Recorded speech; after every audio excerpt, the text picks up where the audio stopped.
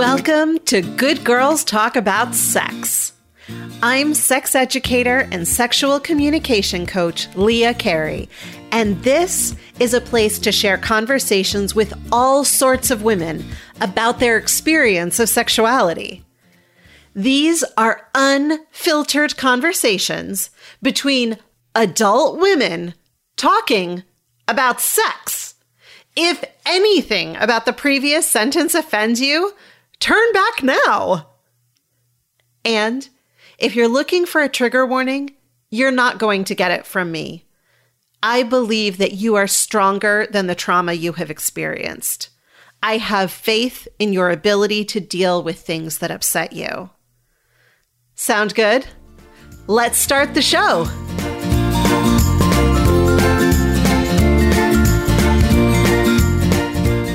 Hey, friends. As I mentioned during the last solo show, I've tweaked the format of these solo shows to give myself a little bit of a breather. This week, we'll be looking at a listener question, and I'll give you a recommendation for a podcast featuring one of my favoriteest things on earth, elephants. So let's jump right in with the listener question. Am I normal? Am I normal? Am I normal? Am I normal? Am I normal? Am I normal? Am I normal? This one came in by private message, so you're going to hear my voice reading it. Here's what she said. I gave birth 3 years ago, and my body looks different and isn't as sensitive or responsive as before. It's a solid block of shame in my head, and I'm still too afraid to deal with it.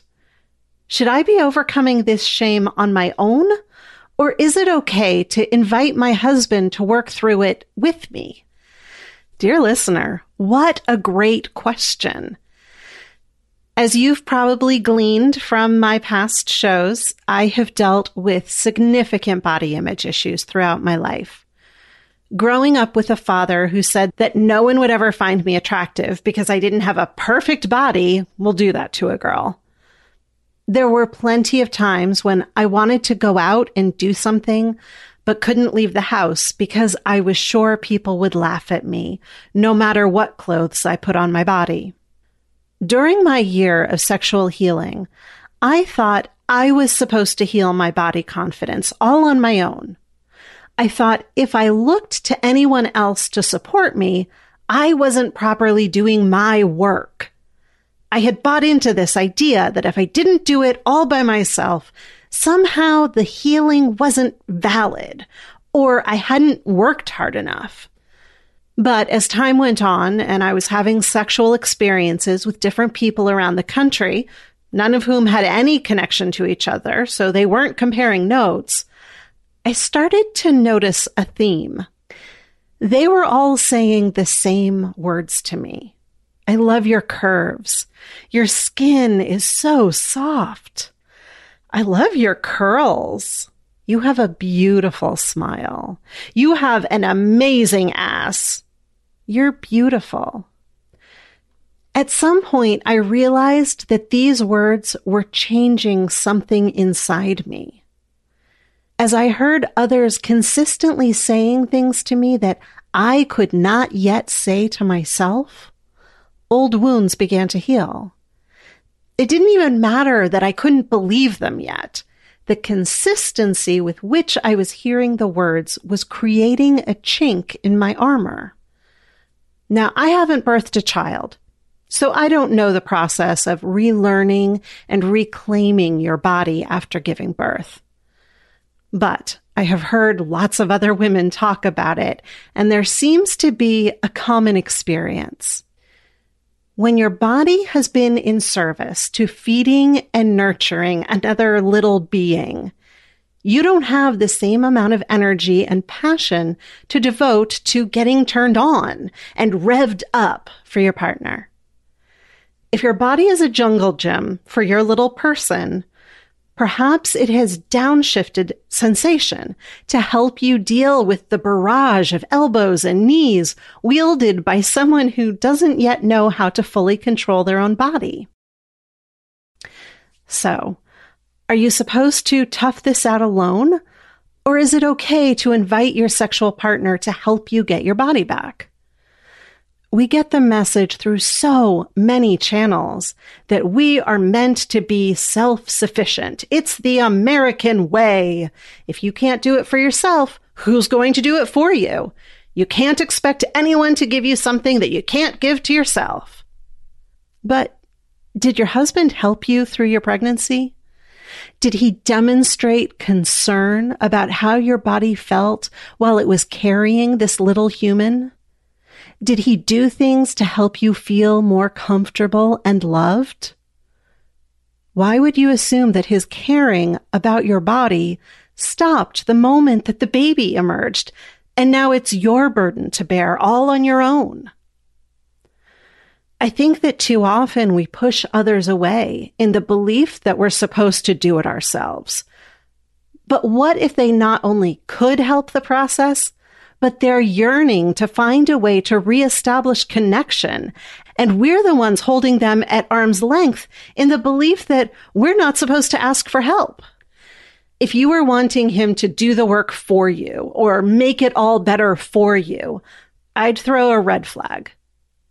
But if you're inviting him to play in your sandbox with you, I think you have the opportunity to create greater intimacy for both of you. What if your husband holds a key to your healing that you didn't even know you were looking for? Now, if I were the one on the receiving end of this message, my next question would be, but how? So here's one potential way the conversation could go. Honey, I know that I've been a little off since the baby was born. My body hasn't felt the same, and I haven't known how to handle it, and I've been scared to talk about it. But I'm also afraid that it has created some distance between us, and I don't want that. I could use some support, and I'm hoping that by letting you in a little more, we can reestablish the physical and emotional intimacy we had before I was pregnant. I don't know exactly what that will look like yet, but I want to start seeing myself as beautiful and desirable again. And I think it would really help to see myself through your eyes for a while. I love hearing you tell me that I'm beautiful, sexy, strong, whatever thing is most resonant for you. And when you tell me that I'm beautiful, sexy, strong, if I shake my head or try to deny it, would you remind me of this conversation and that my job is to believe that you believe it? Remember, that intermediate step is often necessary. I can't go directly from not believing I'm beautiful to believing I'm beautiful just because I say I'm going to. And anyone who tells you that that works is trying to sell you a load of magical thinking. But I can take the intermediate step of saying, my partner is saying that I'm beautiful. I don't believe it yet, but I can believe that they believe it. And anytime my brain tries to turn that around and say, they're lying to you, they're just trying to fill in the blank with whatever terrible thing your brain says, you can respond, what reason do they have to lie to me? Why should I believe that their caring stopped the moment that my body pushed out a baby? And remind yourself, it's okay that I don't believe it yet, but I'm going to choose to believe that my partner believes it. And the more you practice that intermediate step, the easier it becomes to get to the point you want, allowing the possibility that you could believe it too. To ask a question about your sex life, your desires, or anything else to do with female sexuality, call and leave a message at 720-GOOD-SEX. You will remain completely anonymous, and I promise you won't have to talk with a real person. You just leave a voicemail. That number again is 720-GOOD-SEX. Friends, if you love these conversations, I would love your help to keep them going. There are 3 ways you can participate. 2 are free, and one is for listeners who've got a few extra dollars each month. Number 1, take a screenshot of this episode right now and post it to your Instagram stories. Tag me in your post, and if it's public, I'll reshare and send you a personal thank you. Word of mouth is the best way to build buzz for an independent show like Good Girls Talk About Sex. And the more people listening, the healthier our collective sexual experiences will become. Number 2, don't want the whole world to know you're listening to a show about sex? I get it. Perhaps you heard something in this episode that reminds you of a past conversation with a friend or something you wish your partner knew. Send them a link to this episode and a quick message about why you think they should listen. And number 3, if you have the resources to support the sex-positive work I do, I'd be grateful for your support at Patreon. Donating the equivalent of a fancy cup of coffee each month might not make a big difference to you, but it makes a huge difference to me.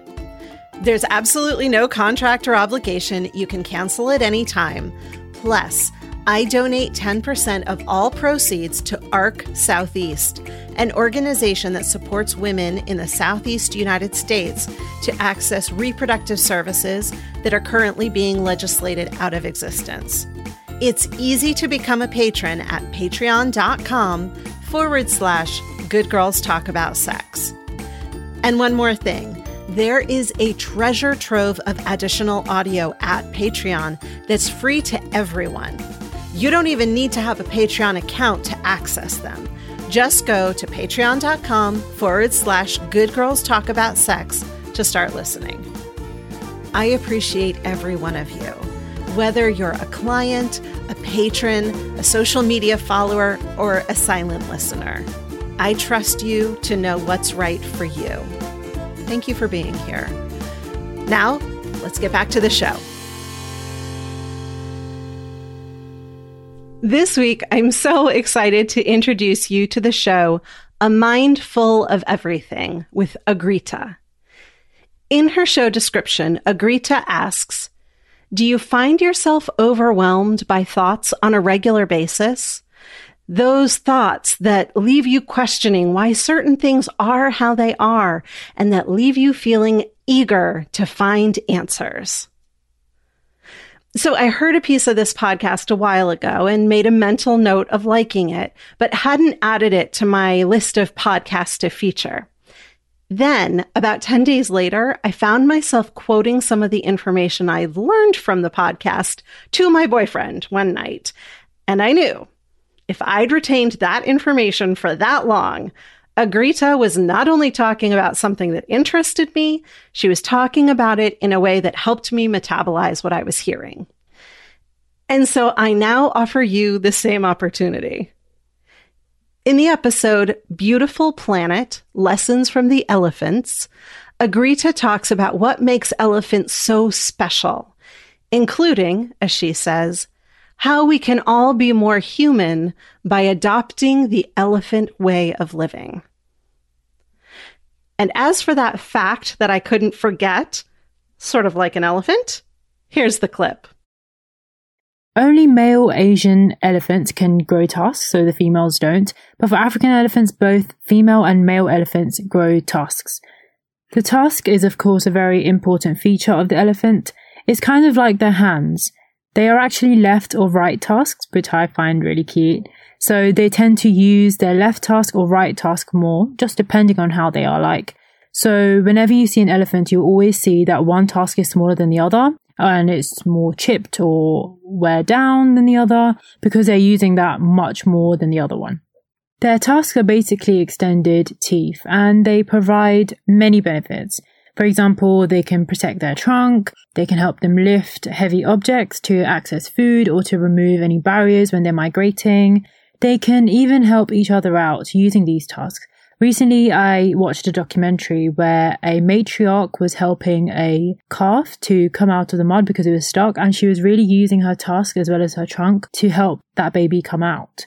Males, of course, use it for mating season to fight off other males. They use it to protect the territory, and both female and male elephants use it for defense as well.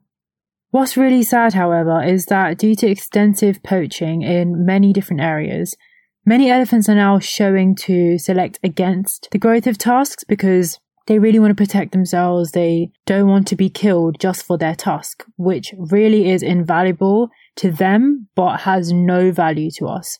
So because of the extensive poaching back then and perhaps even now, so many elephants are now starting to not grow tusks, and those tusks are so important for them.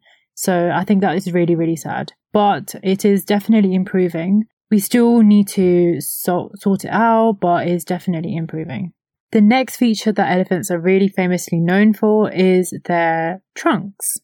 A single trunk has up to 40,000 muscles in a grown elephant, compared to a human which only has 600 muscles in their entire body.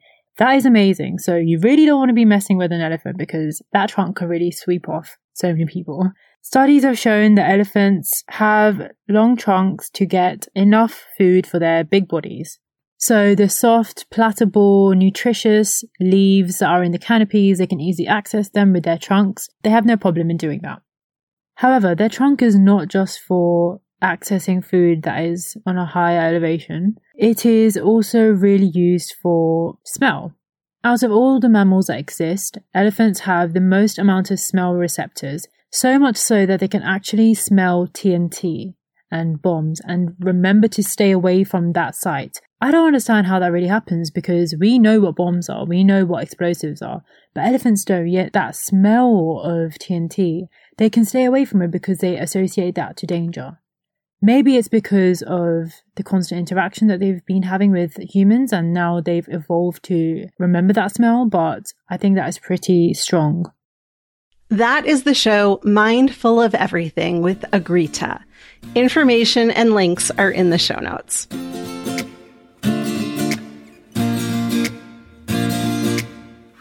That's it for today. If you're enjoying the show, please take a moment to leave a 5-star rating and review on Apple Podcasts, or if you're using another podcast app, go to ratethispodcast.com/goodgirls. And remember, there's a treasure trove of audio extras available for free at Patreon. Go to patreon.com/goodgirlstalkaboutsex. While listening to those extras is free, producing this show is not.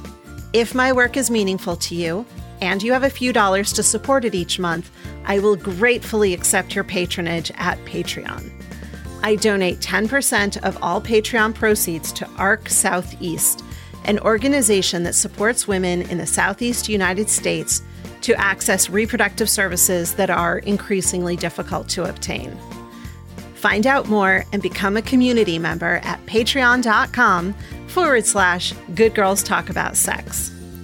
Show notes and transcripts for this episode are at goodgirlstalk.com.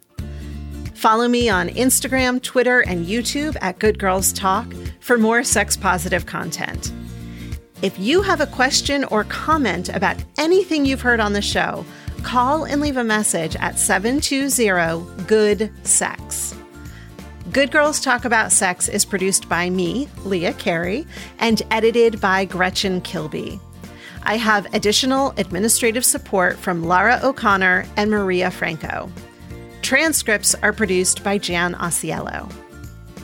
Before we go, I want to remind you that the things you may have heard about your sexuality aren't true. You are worthy. You are desirable. You are not broken. As your sex and intimacy coach, I will guide you in embracing the sexuality that is innately yours, no matter what it looks like. To set up your free discovery call, go to leahcarey.com/coaching. Until next time, here's to your better sex life.